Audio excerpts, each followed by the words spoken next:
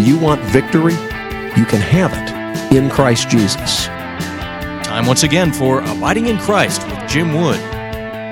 You have to step back, evaluate the various positions in light of Scripture, and then re-engage with a godly perspective.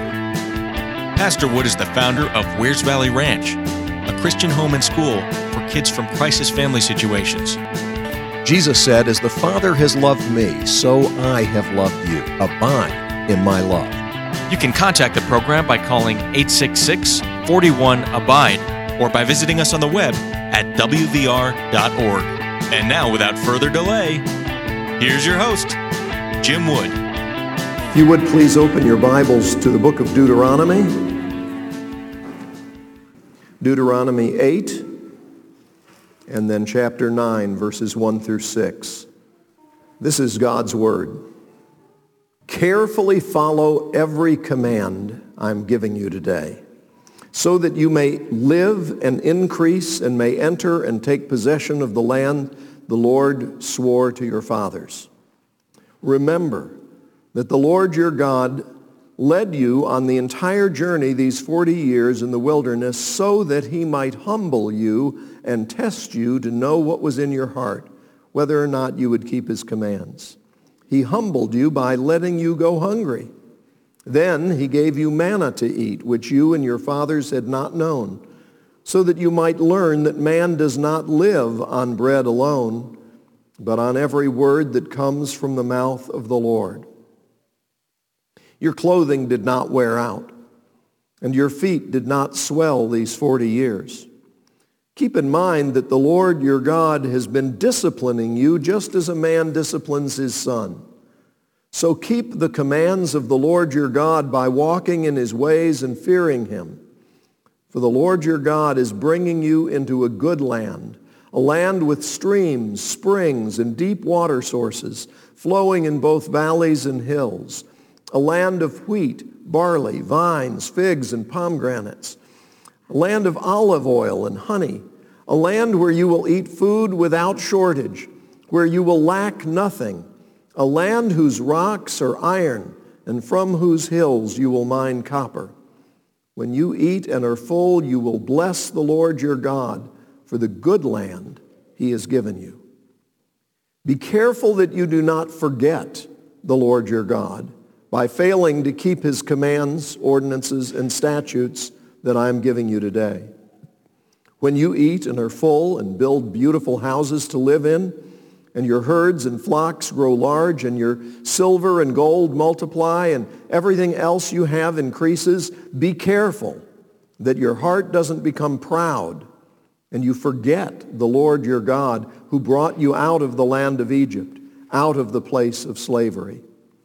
He led you through the great and terrible wilderness with its poisonous snakes and scorpions, a thirsty land where there was no water. He brought water out of the flint rock for you. He fed you in the wilderness with manna, which your fathers had not known, in order to humble and test you, so that in the end he might cause you to prosper. You may say to yourself, "My power and my own ability have gained this wealth for me."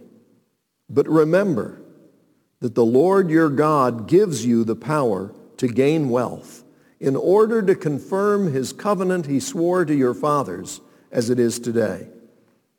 If you ever forget the Lord your God and follow other gods to serve them and bow in worship to them, I testify against you today that you will perish. Like the nations the Lord is about to destroy before you, you will perish if you do not obey the Lord your God. Listen, Israel. Today you are about to cross the Jordan to enter and drive out nations greater and stronger than you, with large cities fortified to the heavens. The people are strong and tall, the descendants of the Anakim. You know about them, and you've heard it said about them, "Who can stand up to the sons of Anak?" But understand that today the Lord your God will cross over ahead of you as a consuming fire. He will devastate and subdue them before you. You will drive them out and destroy them swiftly, as the Lord has told you. When the Lord your God drives them out before you, do not say to yourself, the Lord has brought me in to take possession of this land because of my righteousness. Instead, the Lord will drive out these nations before you because of their wickedness. You are not going to take possession of their land because of your righteousness or your integrity. Instead, the Lord your God will drive out these nations before you because of their wickedness, in order to fulfill the promise he swore to your fathers, Abraham, Isaac, and Jacob. Understand that the Lord your God is not giving you this good land to possess because of your righteousness, for you are a stiff-necked people. May God add his blessing to this reading from his holy and inspired word.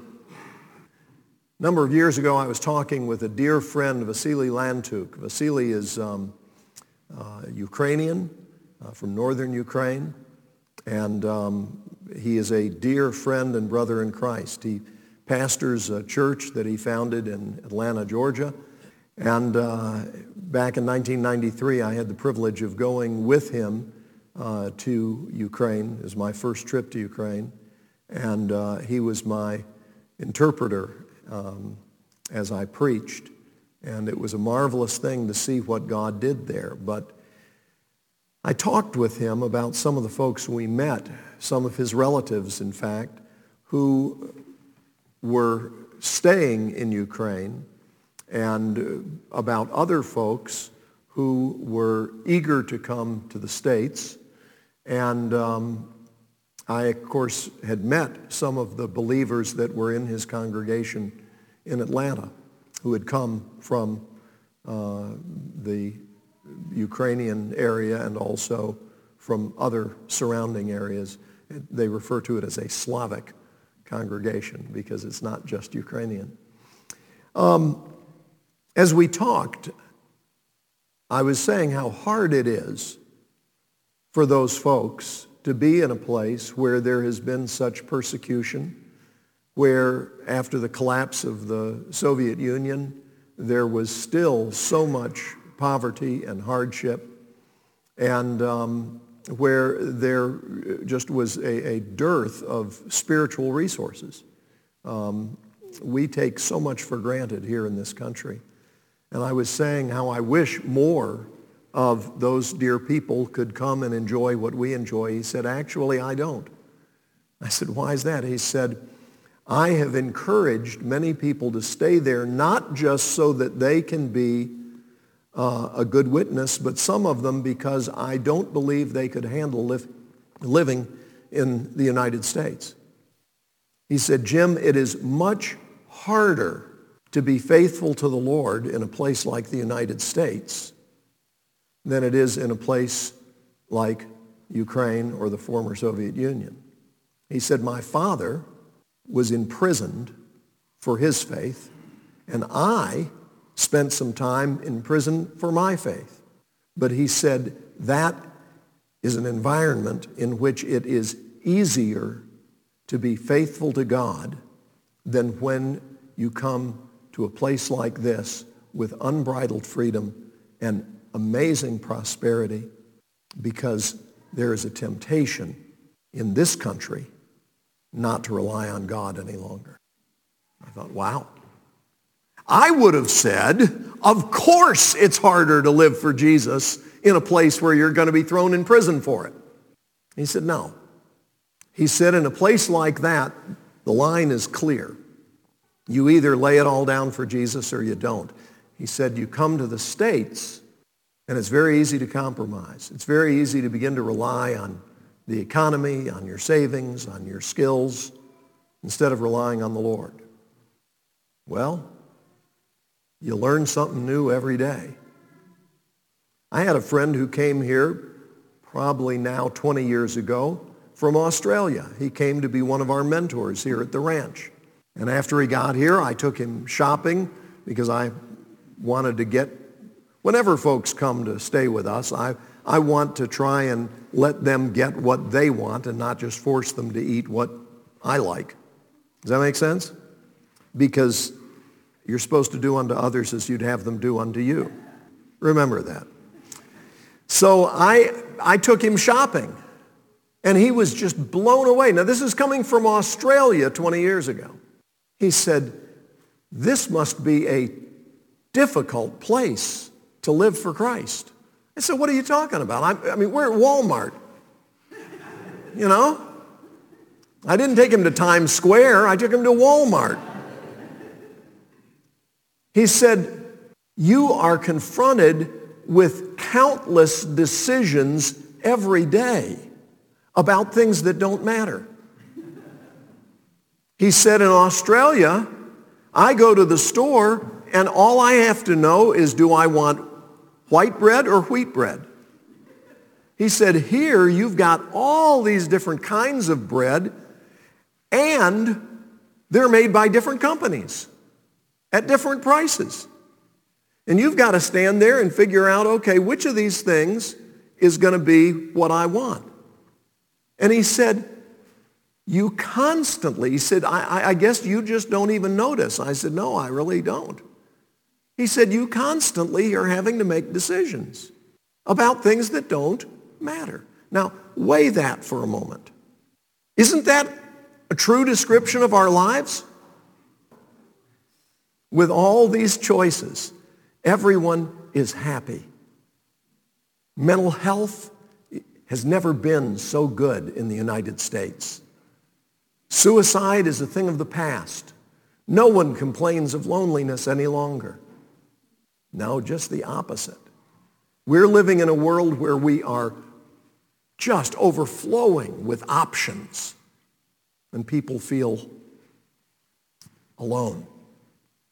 People feel overwhelmed. People feel depressed. And a lot of people feel angry. Let me tell you something. No matter how prosperous we become materially, it will never, ever take the place of a relationship with the Lord. He's the only one who satisfies. And if we're not careful, we can be, as one author called it, amusing ourselves to death. Constantly throwing distractions up in front of us to try and block out the noise inside. In these verses this morning from chapter 8 and the first part of chapter 9, God's people were warned about the challenge of blessings. They were told in the previous chapter, remember, God didn't choose you because you were more numerous than the other nations. God chose you because you were the least. And we looked at 1 Corinthians and how Paul says, think of your calling. Not many of you were wise. Not many of you were noble. Not many of you were what the world counts significant. God deliberately chooses the nobodies in order to shame those who think they're somebody. Well, in chapter 8, in the midst of blessing that they are about to receive, he says, do not forget the Lord. The danger is that we will be distracted. The danger is that we will forget him. Chapter 8, verse 2, remember that the Lord your God led you on the entire journey these 40 years in the wilderness. Verse 5, keep in mind that the Lord your God has been disciplining you just as a man disciplines his son. Verse 11, be careful that you don't forget the Lord your God by failing to keep his commands. Verse 14, be careful that your heart doesn't become proud and you forget the Lord your God.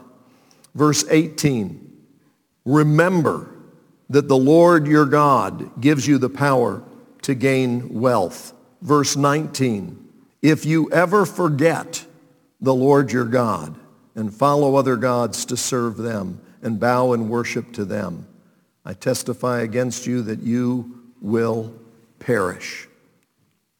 Be careful that you do not forget the Lord. The second warning in the midst of blessing is do not credit your power and ability. Look at chapter 8, verse 17. You may say to yourself, my power and my own ability have gained this wealth for me. But remember that the Lord your God gives you the power to gain wealth in order to confirm his covenant he swore to your fathers as it is today. The Lord impressed this lesson on me when I was in college. I was working as a janitor at the college library. I was, let the record show, the best janitor that you've ever seen. When the doors were locked for the night, I was down on hands and knees getting all the heel marks off the white tile floor.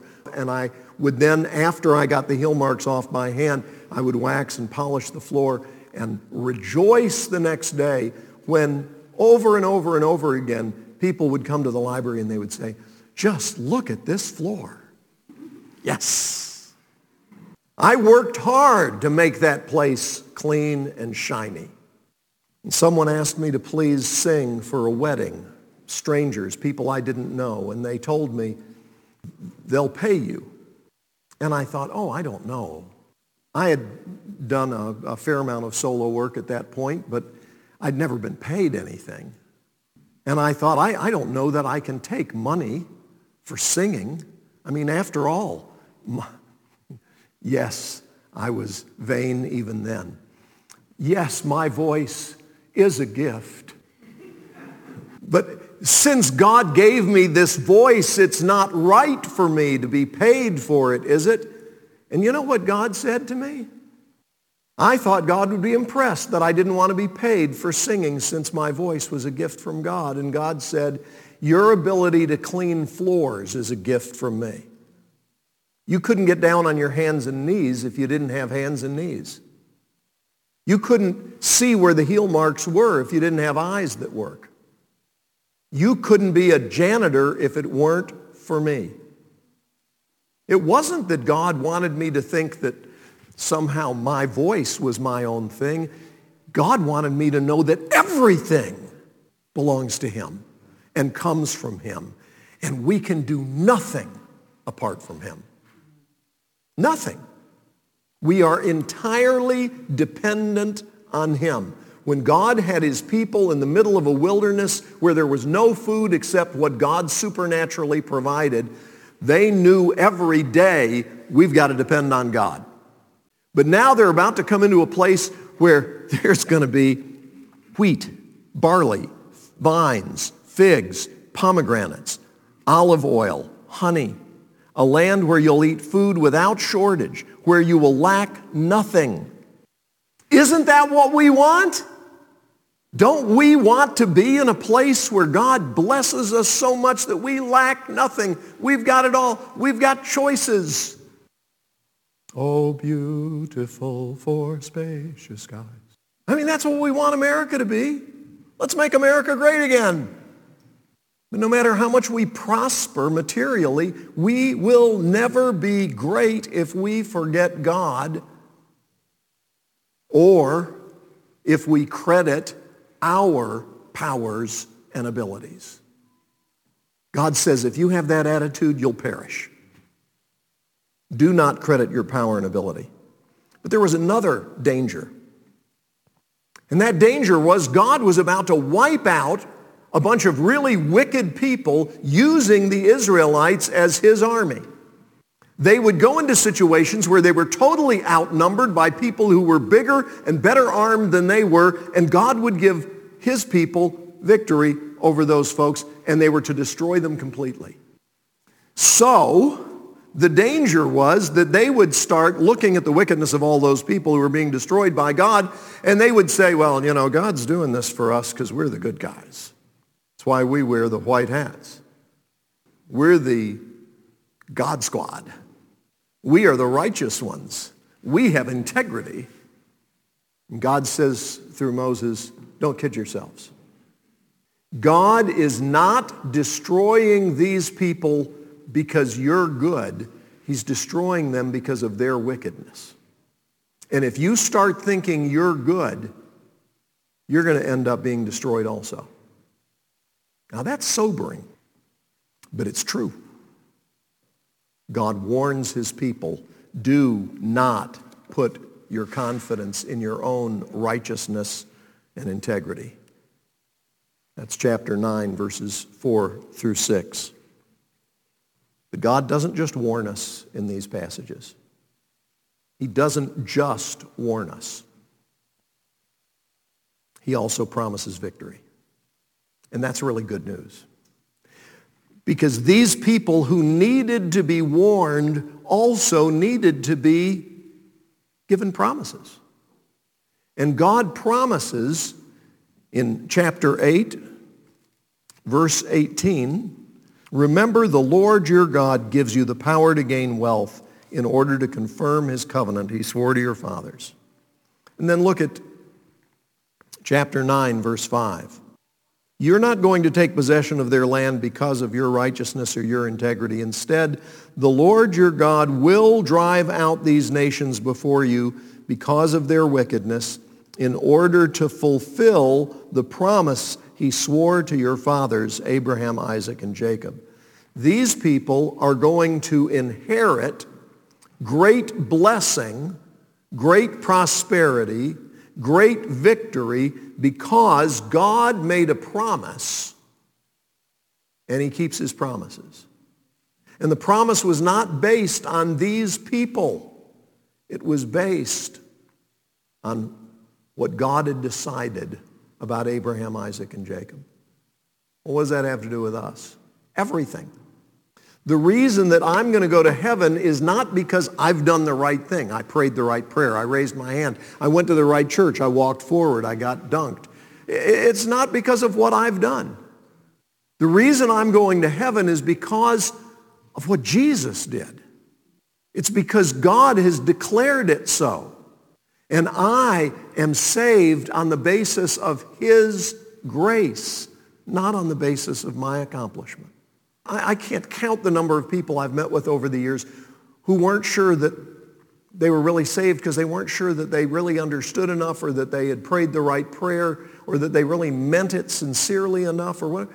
Folks, you're not saved by that. You're saved by Jesus.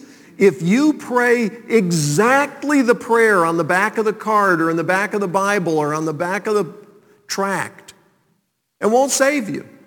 If you think this is a magic thing and if I say the magic formula, I'm going to go to heaven, that's not it. The prayer is a prayer. You're supposed to be talking to God, not reciting an incantation. You're asking him to save you. And if you know that you need saving and you turn to him to save you, he will save you. He promised. You don't have to be a great intellect. You can be a little child. But if you know I need a Savior and you look to Jesus for salvation, how much theology do you think the thief on the cross understood? Had he ever studied Grudem's systematic theology? It's the best systematic theology book I know. But the thief on the cross didn't have the opportunity to read it because it hadn't been written yet.